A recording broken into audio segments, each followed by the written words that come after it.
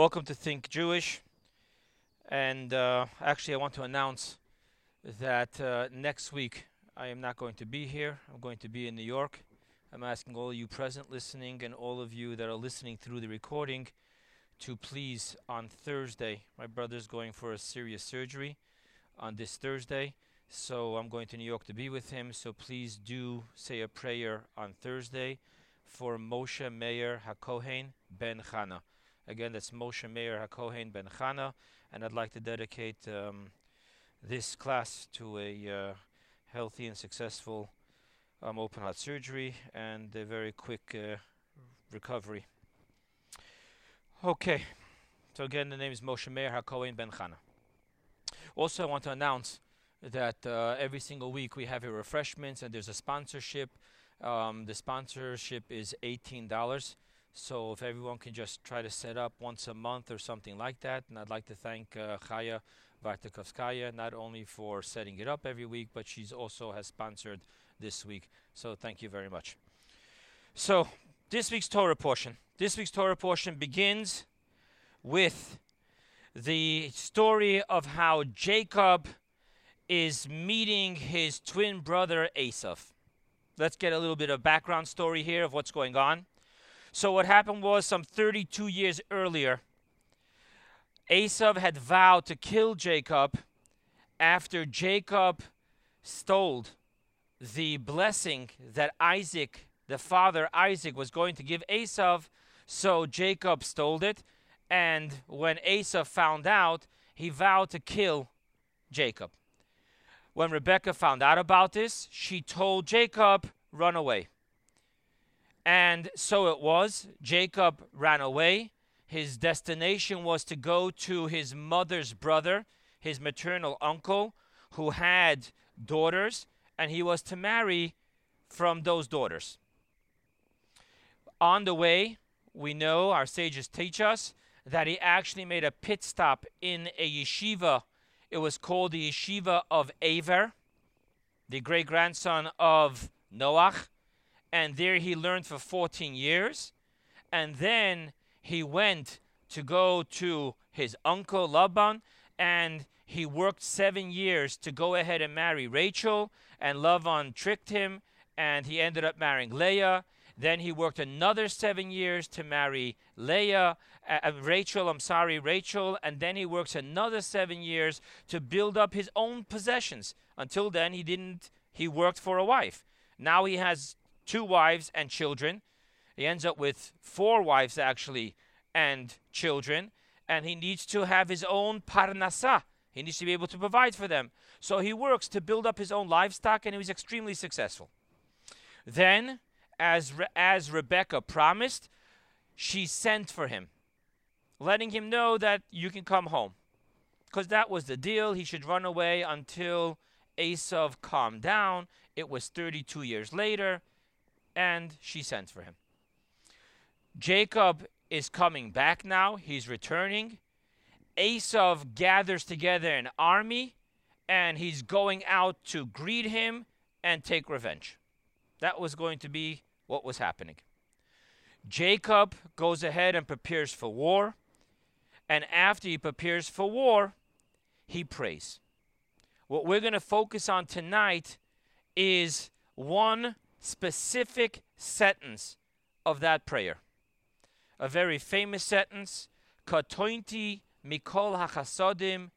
He says, and Jacob, the verse says, and Jacob said to God, God of my father Abraham, God of my father Isaac, I have been made small, katonti, from the word katan, katonti mikol achsadim.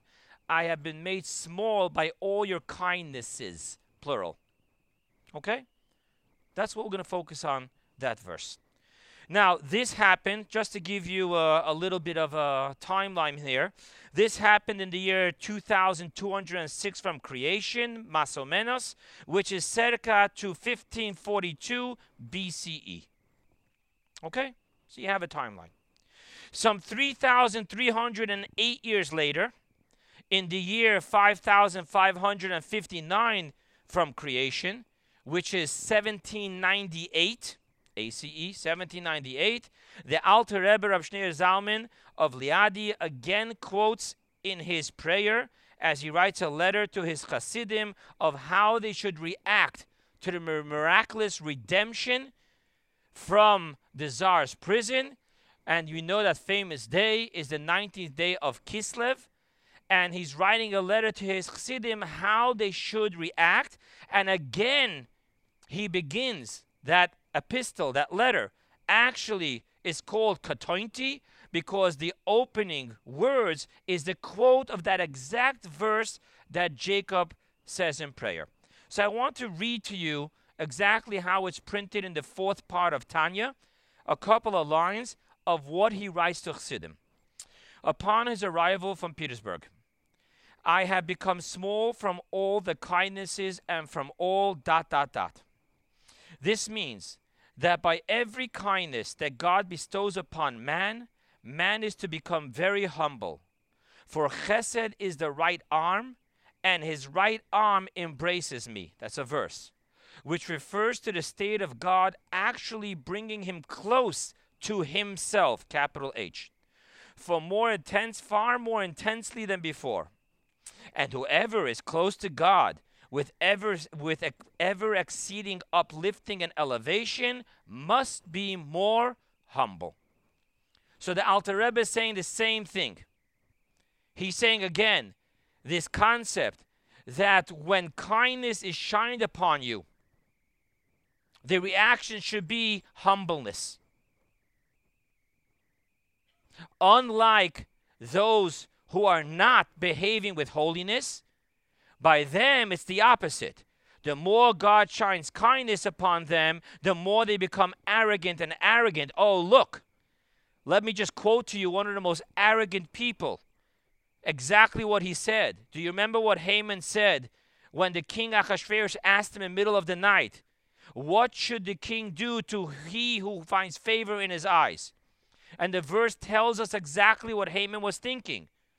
Who does the king find favor in his eyes more than I?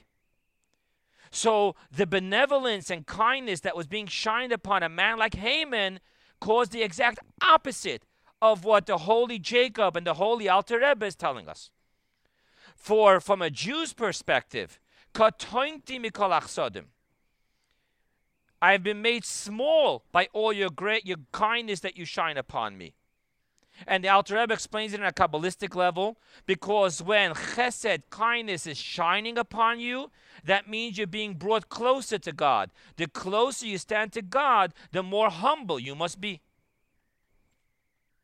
Rashi takes it even a step further and says that Jacob actually was concerned because when he was so gifted with kindness from God, he actually felt that maybe he did a sin which left him undeserving. Maybe he used up all his merit, and now that he's standing so close to God under a magnifying glass, maybe something he did was considered an infringement upon the holiness and honor of God, and therefore he felt Shema Yigram Achet. Maybe the sin caused that I don't deserve any more kindness. So holiness tells us that when God shines kindness upon us, we need to become more humble. Klipa, the other side, tells us that no, if God is shining kindness upon you, then you have strong foundation on which you become more and more and more arrogant, have a greater sense of entitlement, and that's the difference between the two. And the Alter Rebbe is telling his Chassidim that regardless of what other people are going to say to you and how they're going to fight with you about this, you need to react as a Jew, as a holy Jew, to the kindness that God just showed us. And how does a Jew react? With humbleness. Okay. That's the opening of tonight's class. Now we're going to zoom in to some of the words that the Alter Rebbe says, and also the emphasis in the parasha. What is the word he says? He doesn't say katonti mikol chesed, singular. He says mikol chasadim, or the plural, kindnesses. When the Alter Rebbe writes his letter in the epistle, he also writes the double terminology, mikol chesed v'chesed. again he mentions twice the word chesed. The Rebbe zooms in on this, and the Rebbe says that this is to teach us a very important concept. Number one, when you talk about Kabbalistic, when you talk about two and not one, that means that there's not two of the same. Because if you have two of the same kindness, from Kabbalah's perspective, that's all one. So the fact that God protected Jacob, the fact that he gave him food, the fact that he gave him wealth, the fact that he protected him by Laban, the fact that he's protecting him by Esav, the fact that he protected him throughout the whole journey, that is not considered two cheseds, two chasadim. From a Kabbalistic perspective, that's all one definition of chesed. So when Kabbalah says plural, when he focuses on the plural, he says the words, Zohar says, is chesed v'is chesed. There is a kindness and there is a kindness. And what they actually mean is two absolutely different types of kindnesses. Not just in the manifestation of the kindness, but it's different types of kindnesses. More Kabbalistic language. There's two different emanations of chesed, of kindness, and they're completely different. And this is the deeper meaning of when the verse says it plural. I have been made small by all your humbleness, by all your kindnesses. Chasadim, suffix yud mem, plural, masculine. And this is also why the Alter Rebbe says, mikol chesed v'chesed. Again, he uses the double terminology. From a kindness and a kindness. So now we need to understand what are the two kindnesses that we're talking about. Understanding what the two kindnesses that we're talking about will now explain to us the title of tonight's class. The title of tonight's class is Healing the Emotional Wreck. Subtitle, Understanding the Two Human Layers of Emotions, Tohu and Tikkun. So I first want to introduce to you that we see clearly in the verse of Jacob and in the epistle of the Alter Rebbe, the letter, they're both referring to two types of chesed. And two types of chesed, we explained in the world of Kabbalah, doesn't mean a difference in quantity. That by Kabbalah is not considered two different categories. It's just the growth of one category. But obviously, we're talking about two absolutely different qualitative emanations of kindness. Okay? Now, it's not going to be Kabbalah the whole way through. It's going to get very practical. It's going to deal with how we struggle with our emotions. So, but we are going to have to explain some Kabbalistic concepts just to lay down a proper foundation. Okay? So, let's talk about this. There is the early Kabbalists, and when we talk about the early Kabbalists, we're talking about pre-Rab Moshe Cordova, known as the Ramak, and pre the Arizal, the Ari Kadosh, Rab Isaac Luria. To give you exact dates, Rab Moshe ben Jacob Cordovero lived from 1522 to 1570, and Rab Isaac Luria lived from 1534 to 1572. Okay? Now, pre the Ramak and the Ari, the early Kabbalists, they refer to the first of the seven emotion emanations as Gedolah, greatness. The Arizal and the Ramak, they changed the term and they called it Chesed, kindness. By the way, in your prayers, what do you say? Lecha Hashem Hagdula V'Hagvura, right? You go through the seven emanations. You don't say Lecha Hashem HaChesed, you say Lecha Hashem Hagdula. So when we talk about the definition, the name, and the definition of the first of the seven emotion emanations, we have an argument. The first Kabbalist called it Gidula, greatness, and the later Kabbalist called it Chesed, kindness. And now we want to understand why. So it explains that they're not arguing, they're talking about two different types of kindnesses. You see where we're going with this? We said that Jacob said chasadim, plural. We said that the Alter Rebbe said is both chesed. We quoted the Zohar that said there is a chesed and there is a chesed. Now we're seeing clearly. The difference between the early Kabbalists and the later Kabbalists is that they're talking about two different realms. To understand this, we need to bring in one more concept of Kabbalah, which you people have heard from me before. There is the world of Tohu and there's the world of Tikkun. If you remember in Genesis, what does it say? Before God created the world, what was there? Tohu uvahu, chaos. There's a medrash that says that God created worlds and destroyed it. And Ria Kadosh, Rabbi Isaac Luria says what he means is that he created the world of Tohu, which shattered, as we'll soon see, and then he created the world of Tikkun. Now, the 10 emanations, the way they are in the world of Tohu, chaos, is very different than the way they are in the world of Tikkun, which is orderliness. Because they're very different, therefore, when we talk about the first emotion emanation of the world of Tohu, chaos, we call it Gidulah, greatness.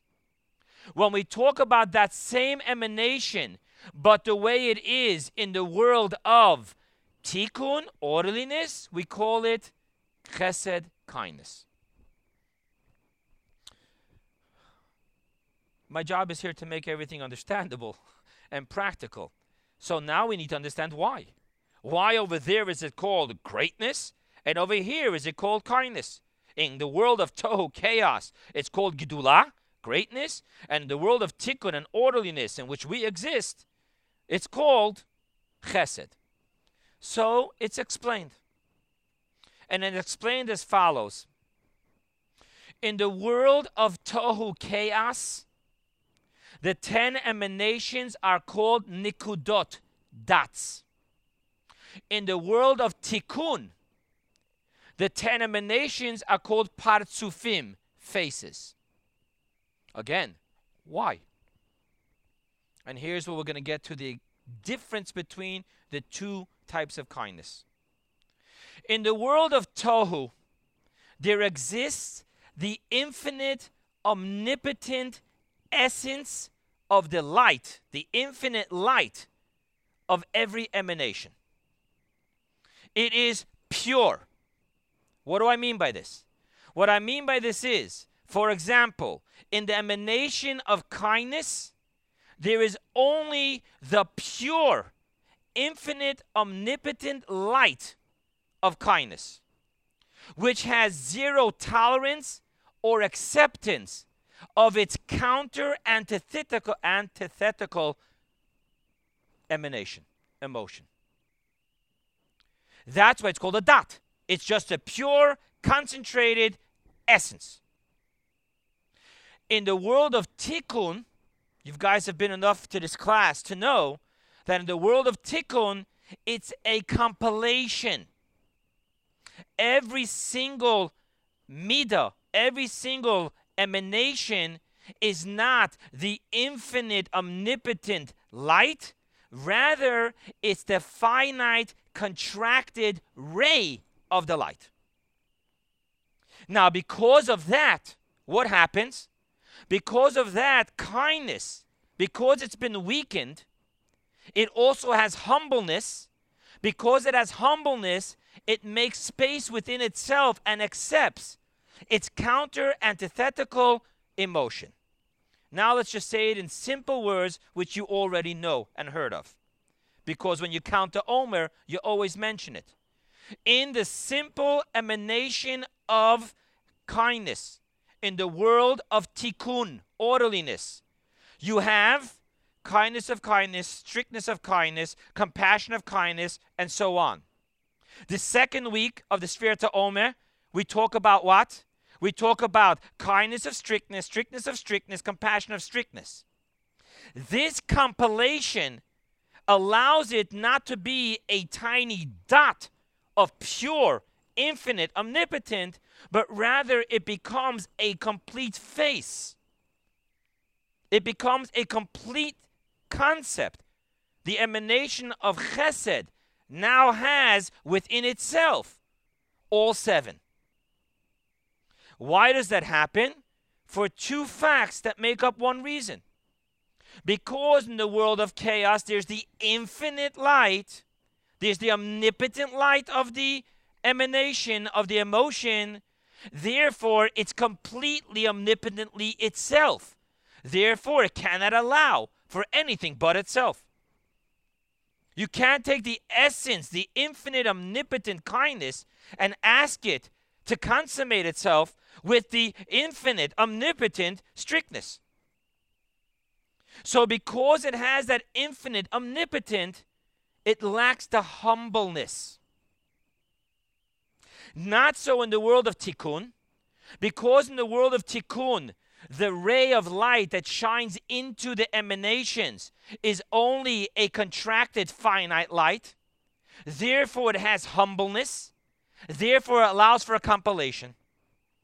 What is the amazing outcome of this fact? The amazing outcome of this fact is that the finite ray of the world of orderliness ends up being stronger than the infinite omnipotent light of the world of tohu. How do you figure, people? Very simple. Because the world of tohu was so intense and so infinite and so omnipotent, therefore there was a shattering of the vessels. So therefore the world of tohu shattered. Those sparks fell down into our world. So at the end of the day, tohu shattered, tikkun didn't shatter. Who's stronger? Let's take it to the next step. Not only didn't tikkun shatter, but tikkun is the only hope for the resurrection and restructuring of the world of tohu. It should be in a healthy, sustainable fashion. So ultimately speaking, the finite contracted light of tikkun, that humbleness gives it the greater strength than the omnipotent infinite power of the world of tohu. Okay. You think we got enough Kabbalah for here tonight? Let's get practical. Let's talk about tohu and tikkun and human emotions. Okay? The greatest artists of all arts throughout the history of mankind have always expressed these 2 types of emotions. Amongst our writers, musicians, and artists, right? We find the artists who lived in poverty and deep suffering, and we find the artists who lived comfortably. Let's just put it out there. Classic example. Let's talk about Rembrandt versus Picasso. The prior lived the end of his life in great suffering, tragedy, and Picasso lived his life very sustainable, very comfortable. Okay? Now, what is the gift of an artist? The gift of an artist, even though many of them were extremely geniuses, however, the true gift of an artist is to be able to feel his or her emotion and transmit his or her emotion. That's what art does. You're moved by music emotionally. You're moved by literature emotionally. You're moved by art emotionally. So the power of an artist is the embodiment and the transmission of emotions. Now, amongst the artists, which are gifted and talented to be able to have a higher sensitivity to these emotions, their own emotions, and to be able to transmit it, you're going to have the exact 2 layers, the exact 2 different kinds of emotions that we spoke about. You're going to have the one who is what I'm calling the emotional wreck, Rembrandt. You have the other one who is able to have the orderliness. He's not stuck in the deep intensity of the tohu transmission, the essence dot, but rather he's able to absorb it and transmit it as a face, not as a dot. He is not an emotional wreck. She is not an emotional wreck. the difference between composers. Now, here is a very interesting kicker. For most of us, we know that it was the emotional wrecks who lived in the throes of their emotions of chaos, their infinite, omnipotent emotion. They somehow gave us a far greater gift of art than the ones who were very orderly. Let me give you a classical example. Let's talk about two amazing composers, Amadeus Mozart and Antonio Salieri. Let's talk about the difference between those two. So Amadeus was actually, he recognized that the difference between his compositions, his musical compositions, and Amadeus's musical compositions is, the way he referred to them, that Amadeus, his music, was divine. It was God's music.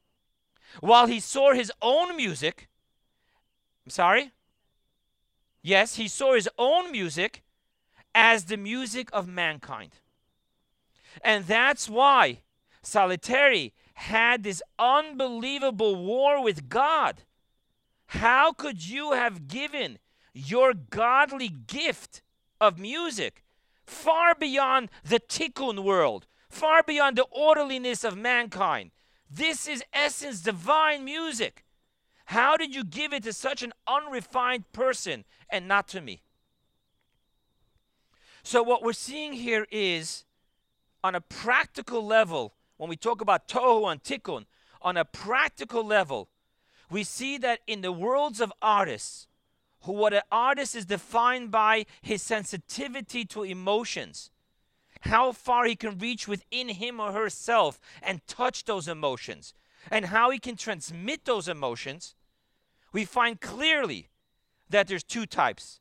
There's the emotional wreck from tohu, chaos, and then there is what I'm going to call for tonight the nonchalant of the orderliness. Let's step away from artists for a moment. Let's talk about simple people like you and I, mainstream human race. Just think for a moment. Many of us know such a person, or we are that person. Let's just talk about the individual who is completely in love with someone from the opposite gender. Right? You have many movies like this, but it's real stories. And that person is paralyzed by the unbelievable intensity of his or her emotion. Cannot get him or herself to actually approach the loved one and ask them out on a date. And as he's standing there in the cafeteria, completely paralyzed by this emotional wreck, he simply watches in absolute horror how a nonchalant guy just walks over to the girl, asks her out on a date, they start dating, they develop a relationship, they get married. And this guy is just like, he's gone. This guy is living 4 decades later. He is still, metaphorically speaking, metaphysically speaking, he is still stuck in that cafeteria trying to get out of his paralysis of a tohu experience of emotion of love, chaotic, and he's still standing there completely devastated by that knife that was thrust into his heart as he watched someone else come along with far less feelings for this girl. Just asked her out on a date, ended up having a relationship, they're married, they're living their life together, having children, and it's all beautiful. You follow the difference? We're not just talking about Amadeus or Salieri. We're not just talking about Rembrandt or Picasso. We're talking about you and I. We went through this. We've watched other people go through this. So this concept of these emotions exists within us, not just the extraordinarily gifted. I want to throw something in here. What we all know is that loved girl who ended up marrying the nonchalant guy and went on to build a relationship and get married, they will never experience the intensity and the extraordinary relationship of love that she could have experienced with that tohu guy, with that emotional wreck guy who couldn't get himself to ask her out. He was stuck in the own paralysis of the intensity of the omnipotence of his emotion. So what I want to lay forth clearly on the table is the plus and minus of each side. In the emotional wreck, chaotic, you're stuck there. You're paralyzed. You can never ask her out on a date. You're not getting anywhere. But on the other hand, the nonchalant who has no problem being in control, orderliness of emotions, never falling too in love, will be able to ask the girl out, will end up marrying the girl, but will never experience that extraordinary, chaotic, omnipotent, infinite feeling of a relationship. So when the Zohar talks about is chesed ve'is chesed, there's the chesed, there's the emotional wreck, there's the infinite omnipotent light of the world of tohu chaos, and then there's the chesed of the finite ray, the orderliness, the tikkun. Don't think of spiritual worlds. I don't want you to go into Star Wars. We're talking about you and I. We're talking about people that we know. That's what they're talking about. Is chesed ve'is chesed. Now, I want to take it to a step further. If you were to ask this emotional wreck, tell me, Rembrandt, have you had enough of your suffering? Would you like to give away your power of sensitivity of emotions? Would you like to give away because it just hurts too much? The answer will be either no, and if the answer is yes, one of two things will happen. They will be back in 2 weeks begging to change their mind, or they will be committing suicide. Why? Because for a person who has the capacity of the infinite, omnipotent, chaotic emotion, to them, the finite ray of orderliness is boring, it is lifeless, and ultimately speaking, it's worse than death.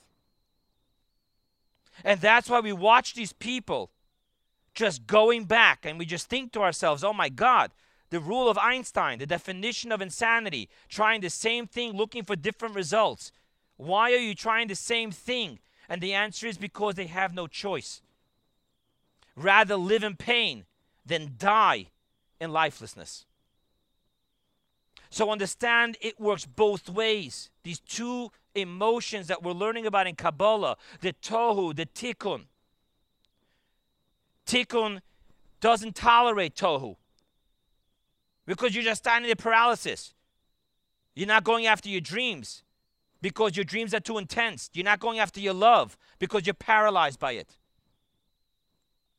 While on the other hand, the chaotic, infinite, omnipotent emotions of tohu, they look at the people of tikkun and say, I'd rather be dead.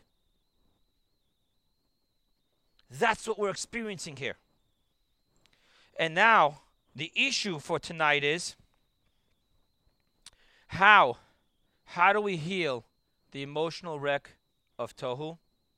And how do we give extraordinary moments to the people of tikkun? It's a two-way street. How do we do that? So, the first thing we need to understand before we can even introduce the answer to tonight's class, tonight's search, we need to understand that just like there is the tohu, which is devastating in the world of tikkun, just like there is that devastation and the suffering and the paralysis of the infinite omnipotent emotion in the world of orderliness, so too there is a beautiful experience of tohu, an expression of tohu, of chaos in this world. And just like we said that tohu won't tolerate the lifelessness of the finite ray of tikkun, so too there is that tikkun, which is not only tolerated, but actually accepted and respected. So now what you're hearing from me is that the two became four. There is the tohu, which can only express itself in a devastating manner when we live in this world of tikkun, the shattering, the paralysis, the frustration of living your entire life with a wannabe, because you know deep down you can, but you won't settle for anything but the chaotic intensity, so you're just frustrated and suffering all your life. Everything you do disgusts you because it isn't what it really could be. And then there's the tohu, which is beautiful. There is the tikkun, which is so lifeless, so boring. Please kill me now. But then there's the tikkun, which is actually embraced, respected, and loved by the chaos. Now the question is, what is the secret?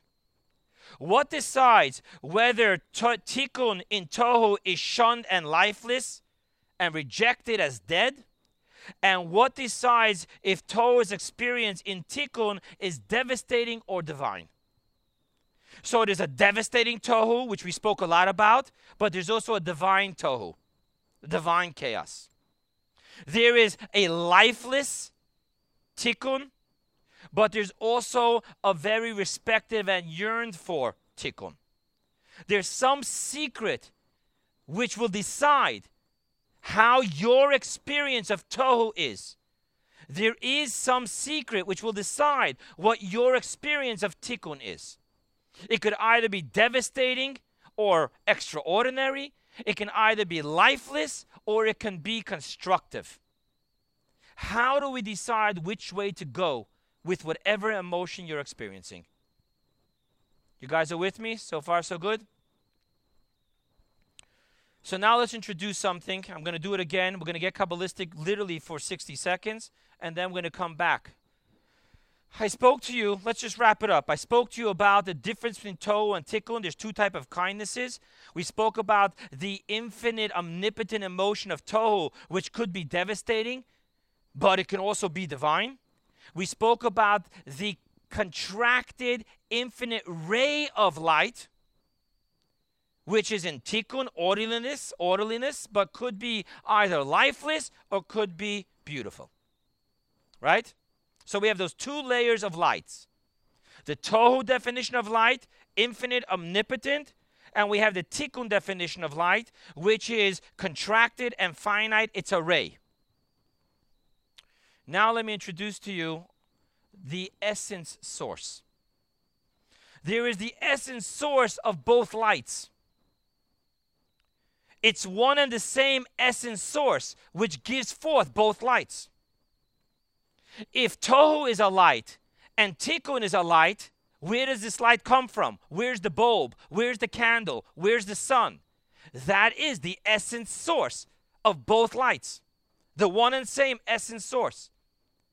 Now from this essence source, because both shine equally, they can crisscross.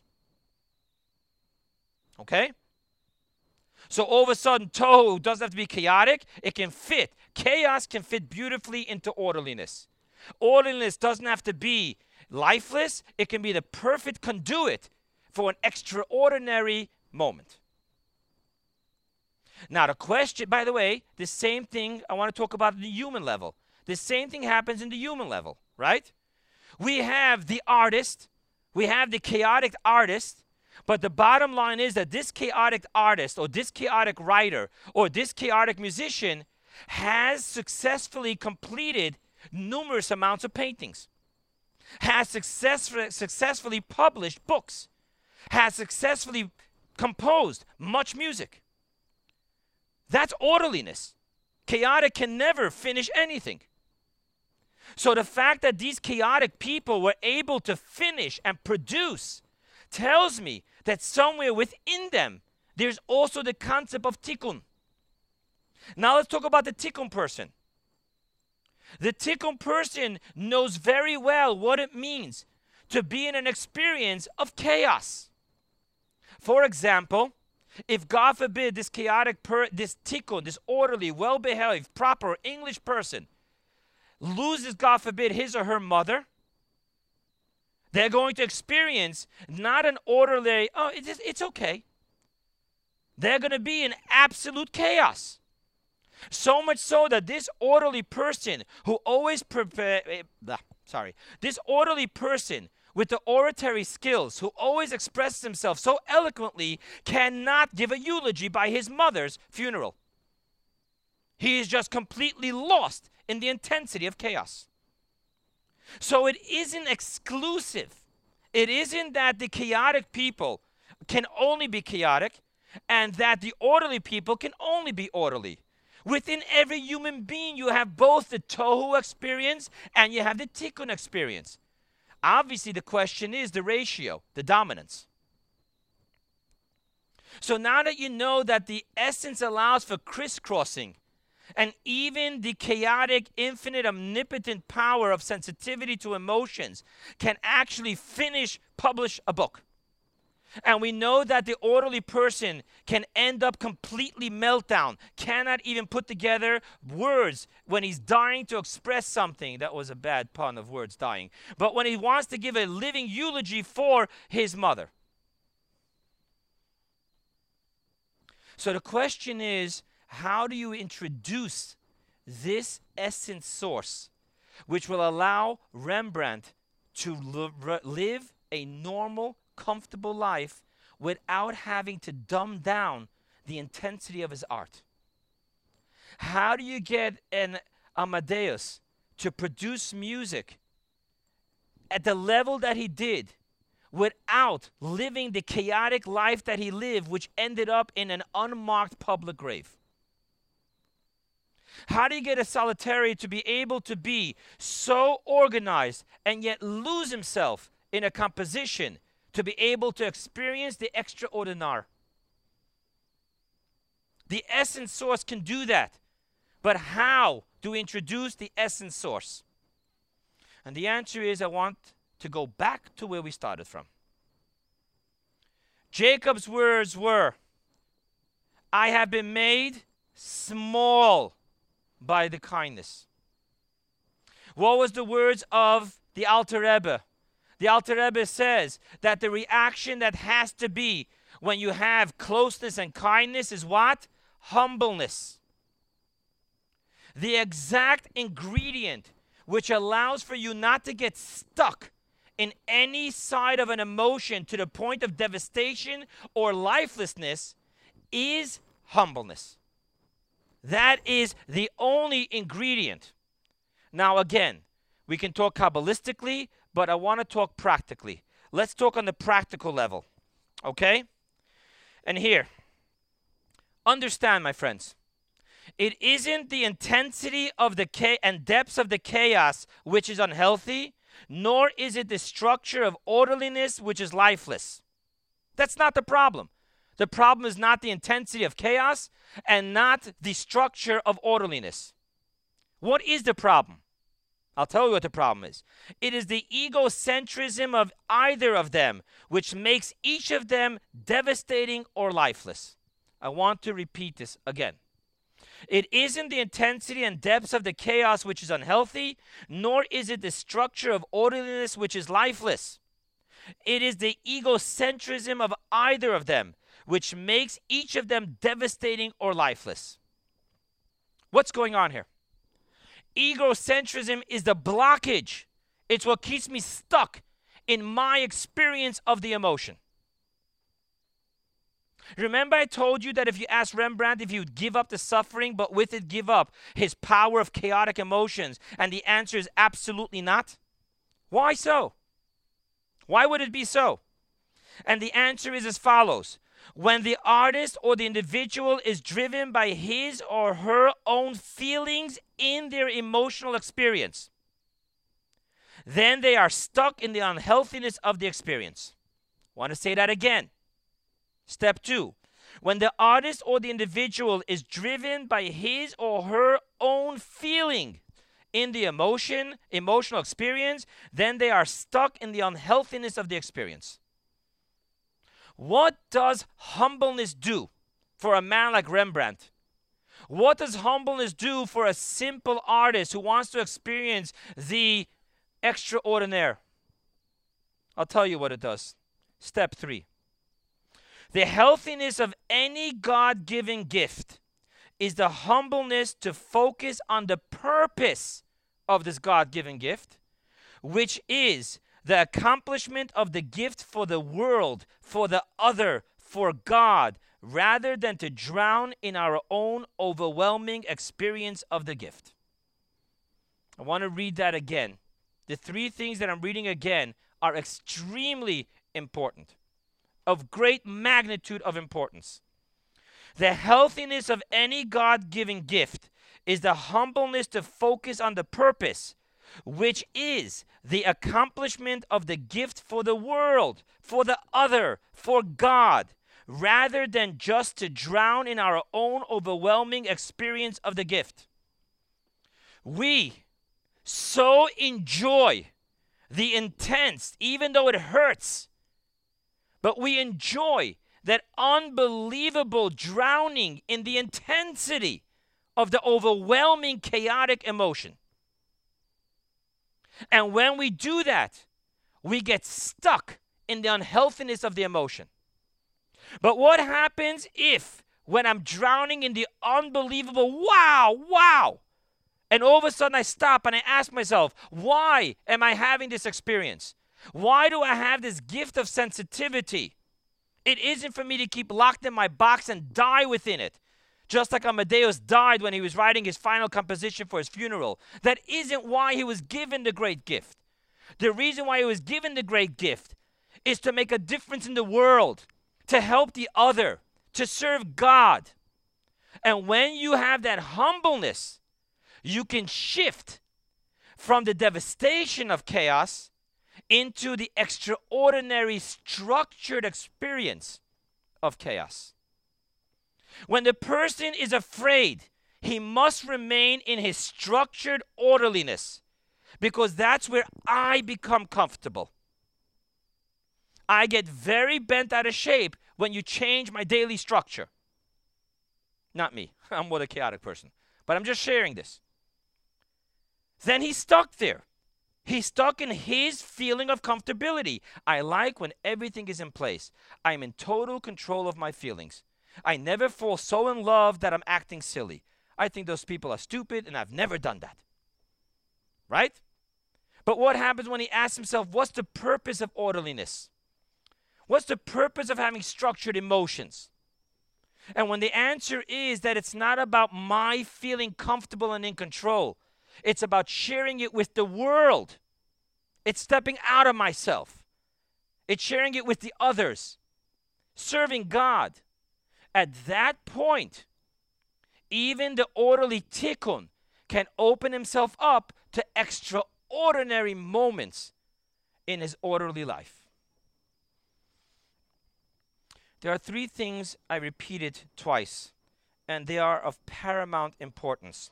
So I'm going to line them up for you, and then we're going to close this up.